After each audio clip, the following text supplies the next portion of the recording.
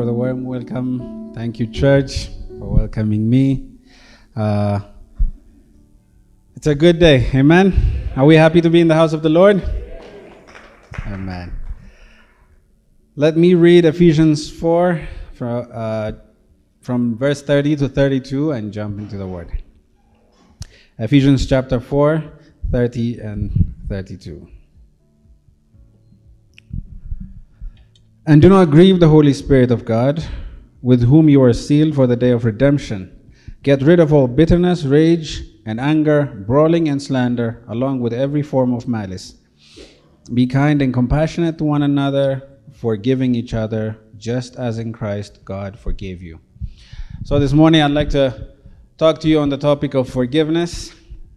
If you are taking notes, my title is Let Forgiveness Flow. So let me just say a word of prayer and we'll jump into the word. Father God, I thank you for your presence this morning. I thank you for the sacrifice of Jesus Christ that allows us to come to you unhindered, to be called children of God. Thank you, Heavenly Father, for anointing me this morning to speak the word. I pray that I do not speak as I will, but Holy Spirit, speak what you want or what your people need, Lord. Help me in everything. In Jesus' name I pray. Amen. So the text that we just read gives us a mandate to forgive as we were forgiven. To forgive is a mandate that has been given to us by the Lord. It's not a suggestion or an opinion, but it's a command. In the prayer that Jesus taught his disciples, what does it say? Forgive us our debts as we forgive those who sin against us, right? So in everything, we find it as a central command. However, Christians seem to have different responses to this command or different excuses. They may say, well, how can I forgive if they haven't asked for it? You know? Or they would say, God fully understands what I went through. He knows the pain that I've endured. I'm sure he doesn't expect me to forgive. Or we may even say, oh, what they've done is unforgivable. I don't think God himself will forgive them, let alone me. You know? So we make systematic excuses towards that. But the real question that we must be asking ourselves is, which do we prefer, the peace of God or bitterness? Or the real question is, am I willing to avoid this deeply systemic flight from paying the price of forgiveness to come to a life of true discipleship? All right? So, forgiveness is an act of true discipleship, and as church, it is our mandate.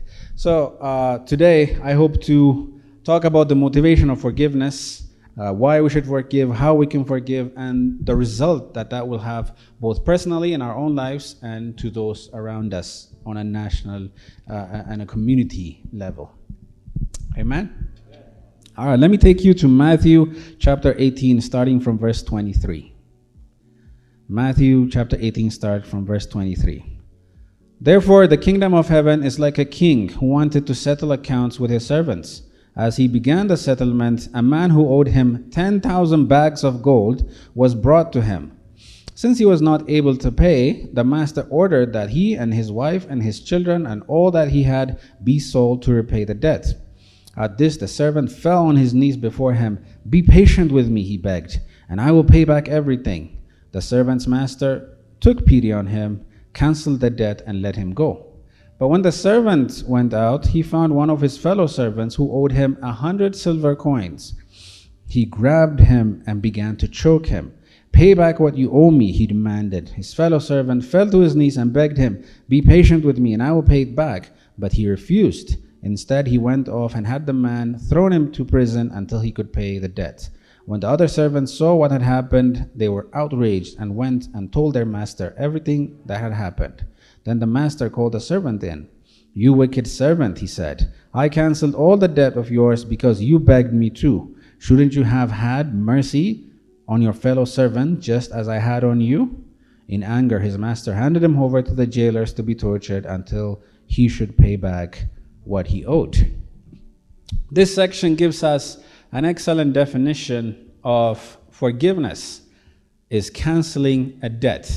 It's not talking about a debt. It's not reminding about the debt.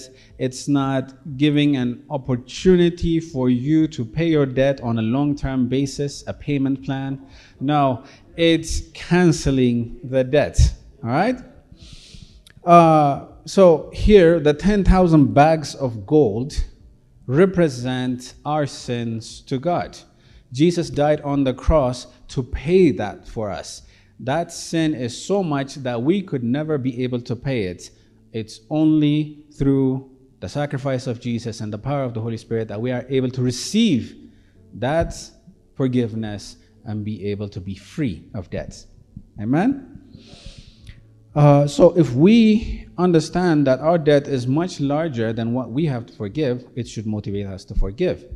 If Jesus went to the cross because of the sins of the world, it means that what took him to the cross was your sin and mine. Amen? So that should really motivate us to forgive. Now let's go to 2 Corinthians chapter 2, verses 10 to 11. 2 Corinthians chapter 2, verses 10 to 11 says, "Anyone you forgive, I also forgive." This is Paul speaking. "And what I have forgiven, if there was anything to forgive, I have forgiven in the sight of Christ for your sake, in order that Satan might not outwit us, for we are not unaware of his schemes." So, harboring any unforgiveness allows the enemy to have a foothold in our lives, to have an opening to enter our lives. So sometimes more than spiritual warfare and prayer, sometimes obedience and the act of forgiveness allows us to close the door of the enemy in our lives. So let's not allow the enemy to have the opportunity to work in our lives, but live a life of freedom through the power of the Holy Spirit. Amen? Let's go to Matthew 18, verses 21 to 22. It says, "Then Peter came to Jesus and asked, 'Lord, how many times shall I forgive my brother or sister who sins against me? Up to 7 times?' Jesus answered, 'I tell you, not 7 times, but 77 times, or 70 times 7 times. So sometimes we might be doing that calculation. Okay, 70 times 7, that's 490. So is that per day, per week, per year, or is it for the whole lifetime? No, that's not what it's talking about. It's talking about something that we continuously do throughout our lives. Now, God has given Jesus as a ransom for our sins. So whenever we sin, we go to Jesus to ask for forgiveness. It's something that we do on a continuous basis. We are saved by repenting at one time, and we receive that free gift at once. But in the fellowship of our walk with God, whenever fellowship is broken, we have to go back and have a life of repentance, right? So every time we go back to Jesus and ask for forgiveness, if he says, "Again, you're back here again asking for forgiveness? How many times do I have to forgive you?" Imagine that. But Jesus doesn't say that. He is always forgiving us every single time, over and over. We come to him and he is faithful to forgive us. So that is what is expected of us too. 70 times 7 means on a regular, continuous basis. One thing that we notice when we talk about continuous forgiveness is that our need for continuous forgiveness is much more needed in close relationships than it is in further relationships. For example, I may interact with Sisbo 10 times a month, and maybe we have one disagreement, 1 out of 10. So the chances of disagreements is low. But let's say with my wife, we see each other, let's say we interact 5 times a day, that's 150 times a month. So if we take the same 10%, that means the chance of conflict is 15 times in a month. That's every other day. So So every time if she says, how many times do I have to forgive you? Why are you doing this to me? It's not that my character has changed. My character is the same to Sisbo and same to her. But the change is that the chance of interaction are more. So when we have conflicts in our close relationships, let's not make it about them. God gives us the mandate to exercise forgiveness continuously. Amen?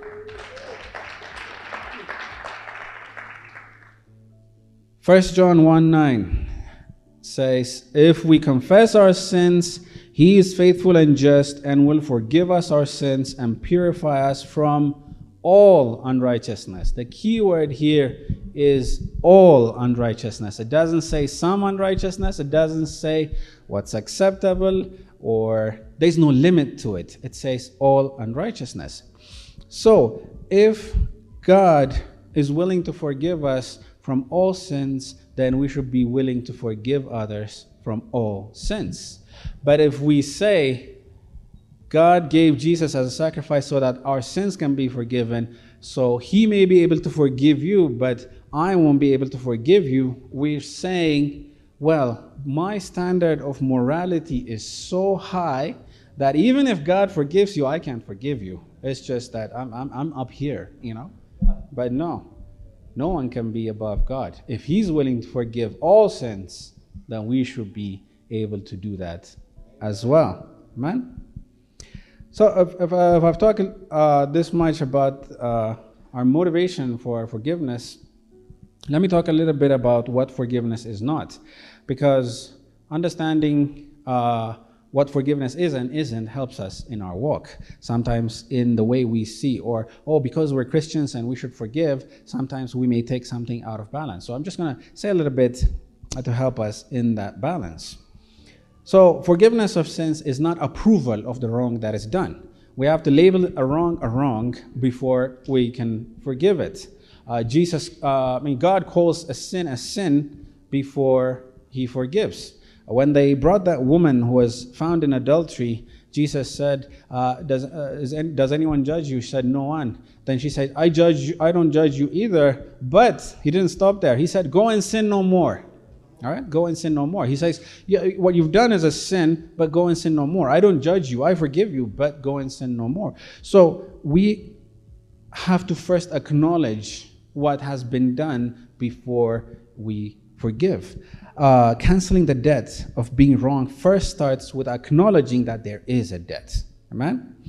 It also does not mean suppressing. Sometimes when it's a traumatic situation, we tend to suppress it and we don't want to think about it. We bury it somewhere, but burying it will not bring healing. True healing comes when we acknowledge it and then make the choice to forgive.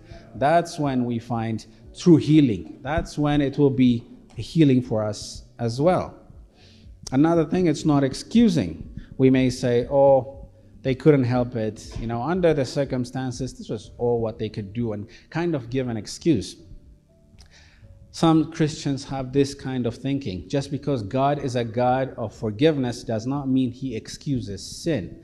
God hates sin. It is the depth of his love that allows us to access that forgiveness, not the fact that he's excusing sin. A wrong is a wrong.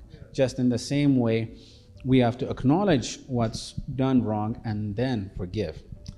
Do you know why it's important for us to not to ignore or suppress or excuse a sin, but to acknowledge it? Because forgiveness is an act of true discipleship. It is costly. It costs us. There is a pain involved. There is obedience involved. The power of the Holy Spirit is needed to be able to truly forgive. And all this gives glory to God. So when we say, it's okay, it's no problem, we are denying the glory to God. But when we acknowledge it and when we forgive, then God gets the glory. Amen? Amen. So, how do we forgive?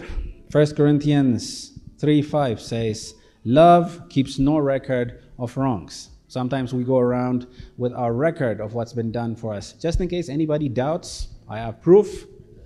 I can take it out at any time, and I will show that. But Love is a choice. Forgiveness is a choice. And so when we know what has been done, but we choose to tear it up, we choose to erase it, then that becomes forgiveness. It allows us to tear up the record of wrong before we allow it to be lodged in our hearts. Amen? One thing, tearing up does not mean forgetting. We don't lose the memory of the event, but we lose the power that it has over us. Amen? So it's not forgiving and forgetting. No. If we're forgetting, then there's a problem. No, we don't forget the event.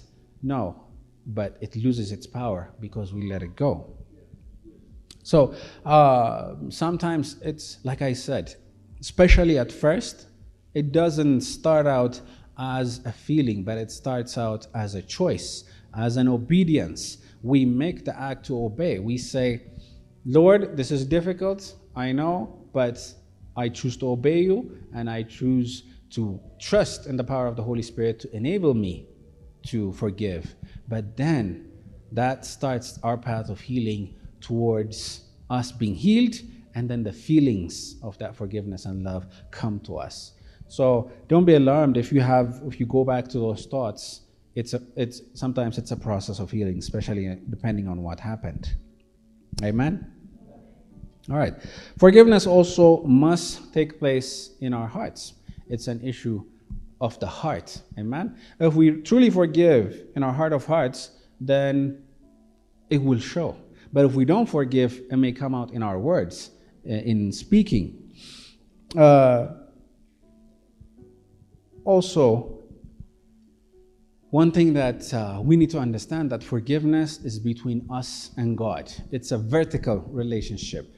If we're waiting for someone to come and apologize before we can forgive, then we may never find that freedom. Amen?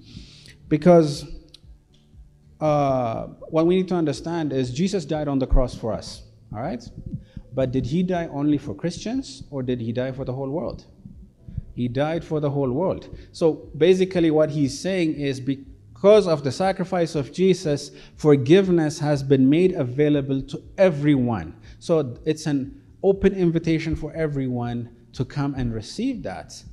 But it's only when we accept that call that we are able to receive the new life, that we are able to become children of God, and that we are able to be saved.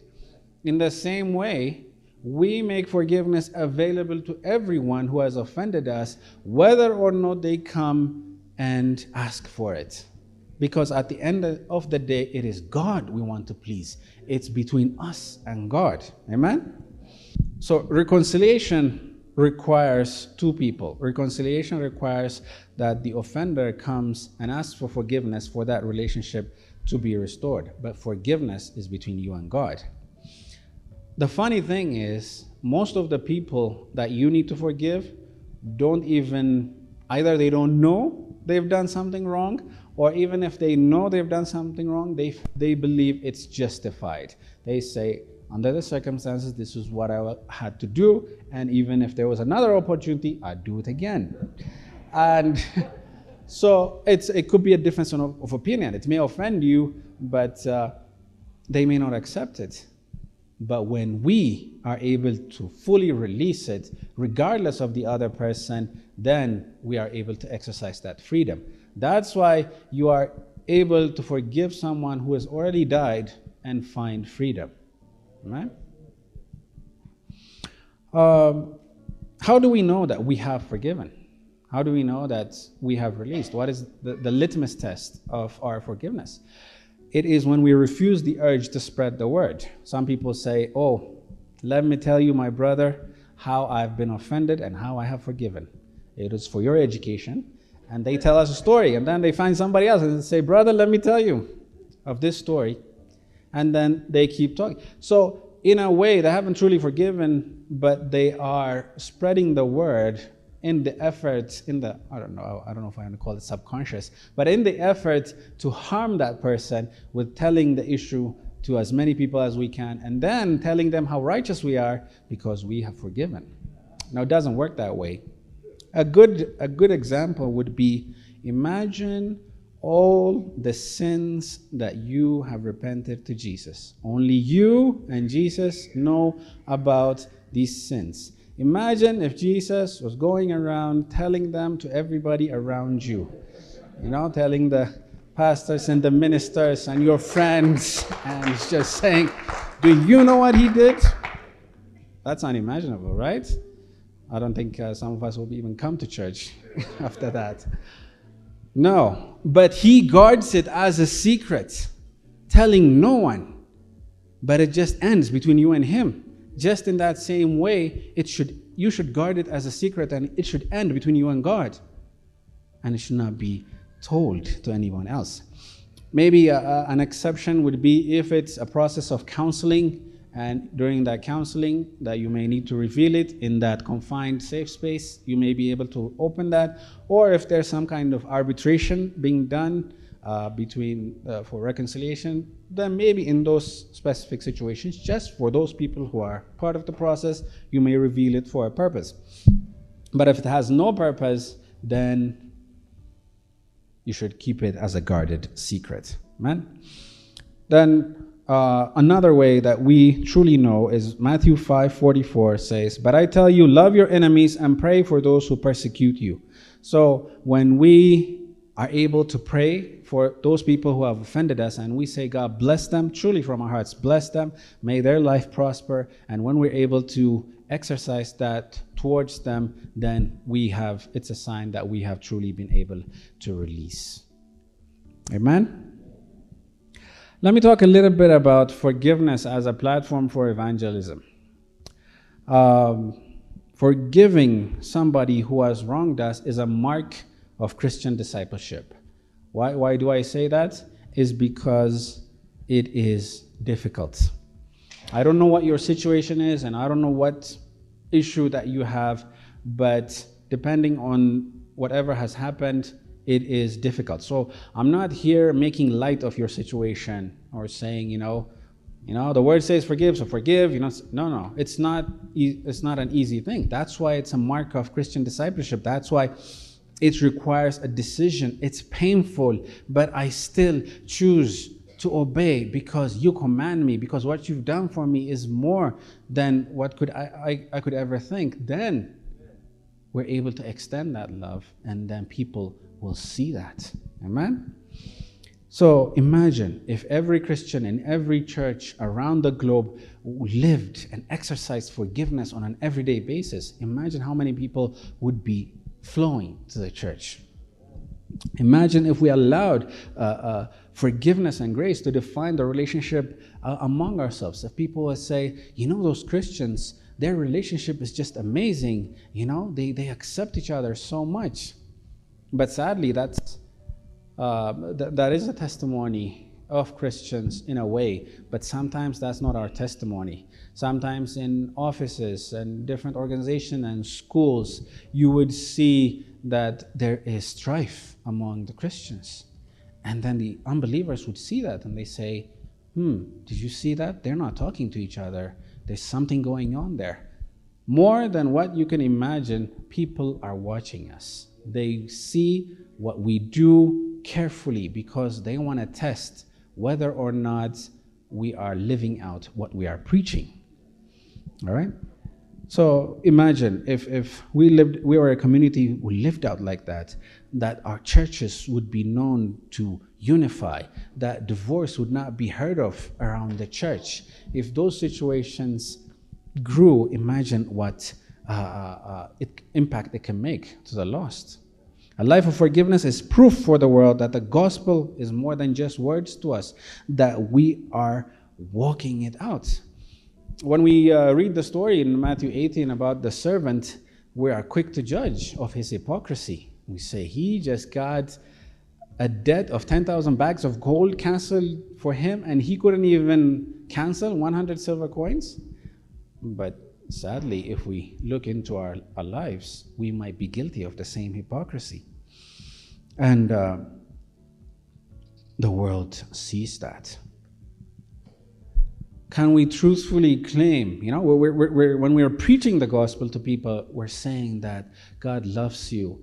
His love is so wide and deep. He forgives all your sins. It's like you are becoming new. And we preach about the grace and the love and the acceptance. And we say, I've accepted that grace. I've accepted that love. But then when they see our lives, we're not able to give that same love to our neighbors. Then our testimony loses power. Amen? God suffered greatly so that everyone could be saved, right? Jesus took the sufferings and the pain on the cross so that many could be saved. He's asking us to take a small part of that, the pain of having to forgive, so that somebody could be saved, so that somebody can hear the gospel. Hebrews tells us about the blood of Abel that cries for vengeance, but it says that the blood of Christ speaks a better word, speaks a word of reconciliation, right? So why is forgiveness a much stronger influence for evangelism? Because they don't see that normally in the world. Because it's difficult to forgive, most people have a hard time forgiving. But we have an ingredient that no one else has. We have the power of the Holy Spirit. So through obedience, when we allow that the power of the Holy Spirit to enable us to forgive through our choice, through our decision, then that can be seen as a powerful example of something that's lived out, something that they can't find anywhere else. And then they would say, okay, there's something different about this person. They did this and this and this to him, but he chose to forgive. And they would want to come to church and they would want to hear the message. So more than any smart words we could write to persuade others, the power of the gospel is in our act of forgiveness. That's our true witness. In Acts 18, Jesus said to Paul, I have people in this city. God is saying to you today, I have people in you, in your office, within your relatives, in your community. There are people that if you choose to take that step of reconciliation and forgiveness, people would see that and they would want to know more about Jesus. Amen? Let me talk a little bit about forgiveness as a seed to the nation. C.S. Lewis is an apologetic and a writer who lived in the early 20th century. As a young man, he went to war in the First World War, and then he wrote most of his books in the Second World War, and it was an environment of where there was war and politics was very heightened. And in one of his books, he says this. He says, Christians living in an emotionally charged political climate begin to prioritize their political identity ahead of their Christ-like identity. That was his observation. Matthew 5:13 says, you are the salt of the earth, but if the salt loses its saltiness, how can it be made salty again? It's no longer good for anything except to be thrown out and trampled underfoot. What he's telling us is, you are first and foremost a child of God. Before your ethnic persuasion, before your political persuasion, before anything, you are first a child of God. So that is your first identity, and that is what should be leading your life. The Word of God is supposed to be your compass to lead your life instead of other factors. So before we respond, before we say anything, what we need to say is, how does the Word of God want me to respond in this situation instead of looking at other things? We pray for our nation, we pray for peace, we pray for reconciliation, but more than that, when we decide to truly live out as disciples through the act of forgiveness, then we are allowing that spirit of forgiveness to flow outside of the church into the nation. Amen? the church, the nation needs us. We've said that we are the ecclesia. We are the ambassadors of Christ, that we are representing the nation, that what happens in the church affects the nation. Then through our obedience, we are able to affect the nation. Amen? So I'll ask you to pray today to allow the Holy Spirit to show you if there's any area in your life that you need to forgive, to think about any relationship that needs to be restored. Also to practice forgiveness in a way that becomes a witness to those around us. Before I conclude, let me just tell you one story, and then I'll finish my message. About 10 years ago, as I was doing my master's abroad, the pastor shared this story and really touched me, so I want to share that with you. So there was this mother. She had one son, and when he was 15 years old, he got mixed up with the wrong crowd, and he started drinking and doing drugs and different kinds of things. So he was with his friend, and one night they were driving around drunk, and they ran a red light. And so when they ran a red light at the intersection, they were hit by another car. So this guy was driving, and her son was sitting in the passenger seat. So the car hit them on the passenger side, and the kid died immediately. So the driver was sentenced to second-degree murder, and he was sent to a juvenile detention center. And the mother was bitter. She was angry. She was bitter. She'd lost her only son, and she was just bitter. Then one day, the pastor said, I was preaching on forgiveness, and then at the end of the service, I said, anyone who wants to forgive today, as a mark of your obedience, I want you to come to the altar. And he started calling for people, come to the altar as an expression of obedience. And she just got angry. She says, how dare he ask me to forgive?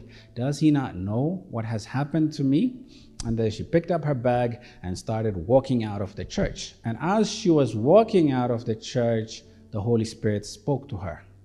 The Holy Spirit said, if you start walking this way, you will never come back. That's what he said. If you start walking on this path, you will never come back. And then she stood there, and she had to make that hard decision to forgive. And she turned around, went back to the altar, and said, Lord, I can't, but you can enable me to forgive. And she just came to the altar. And then after a little bit, she decided to go and to visit this young man in the juvenile detention center.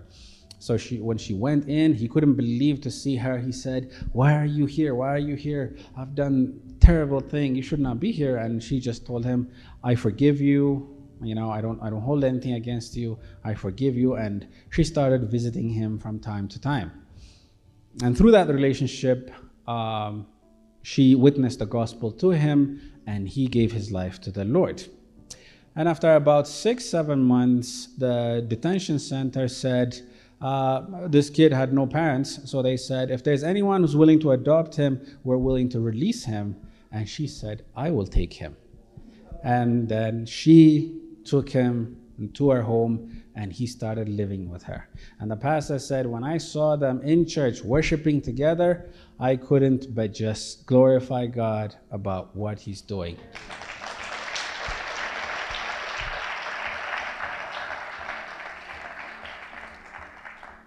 So right now, I just want us to take a few minutes while they're playing the keyboard for us. Just take 1 or 2 minutes while you're seated there, while everyone's seated there. If you say, I'm struggling with forgiveness, I want to forgive, but I feel I can't. Or if you say, I want the Holy Spirit to help me, just as an act of faith, I won't ask you to come forward, but wherever you are, if you can just put your hand on your heart and just stand up wherever you are and ask the Holy Spirit to enable you. Let's just take 1-2 minutes. So it's not something that we do for people, but whatever situation that we are in, just a response before God. if we're just able to say, Lord, enable me to forgive. As you have forgiven me and as you have loved me, as you have allowed me to experience your love over my life, I want you to do the same. I want to do the same for others. Enable me, give me the power to do the same for others.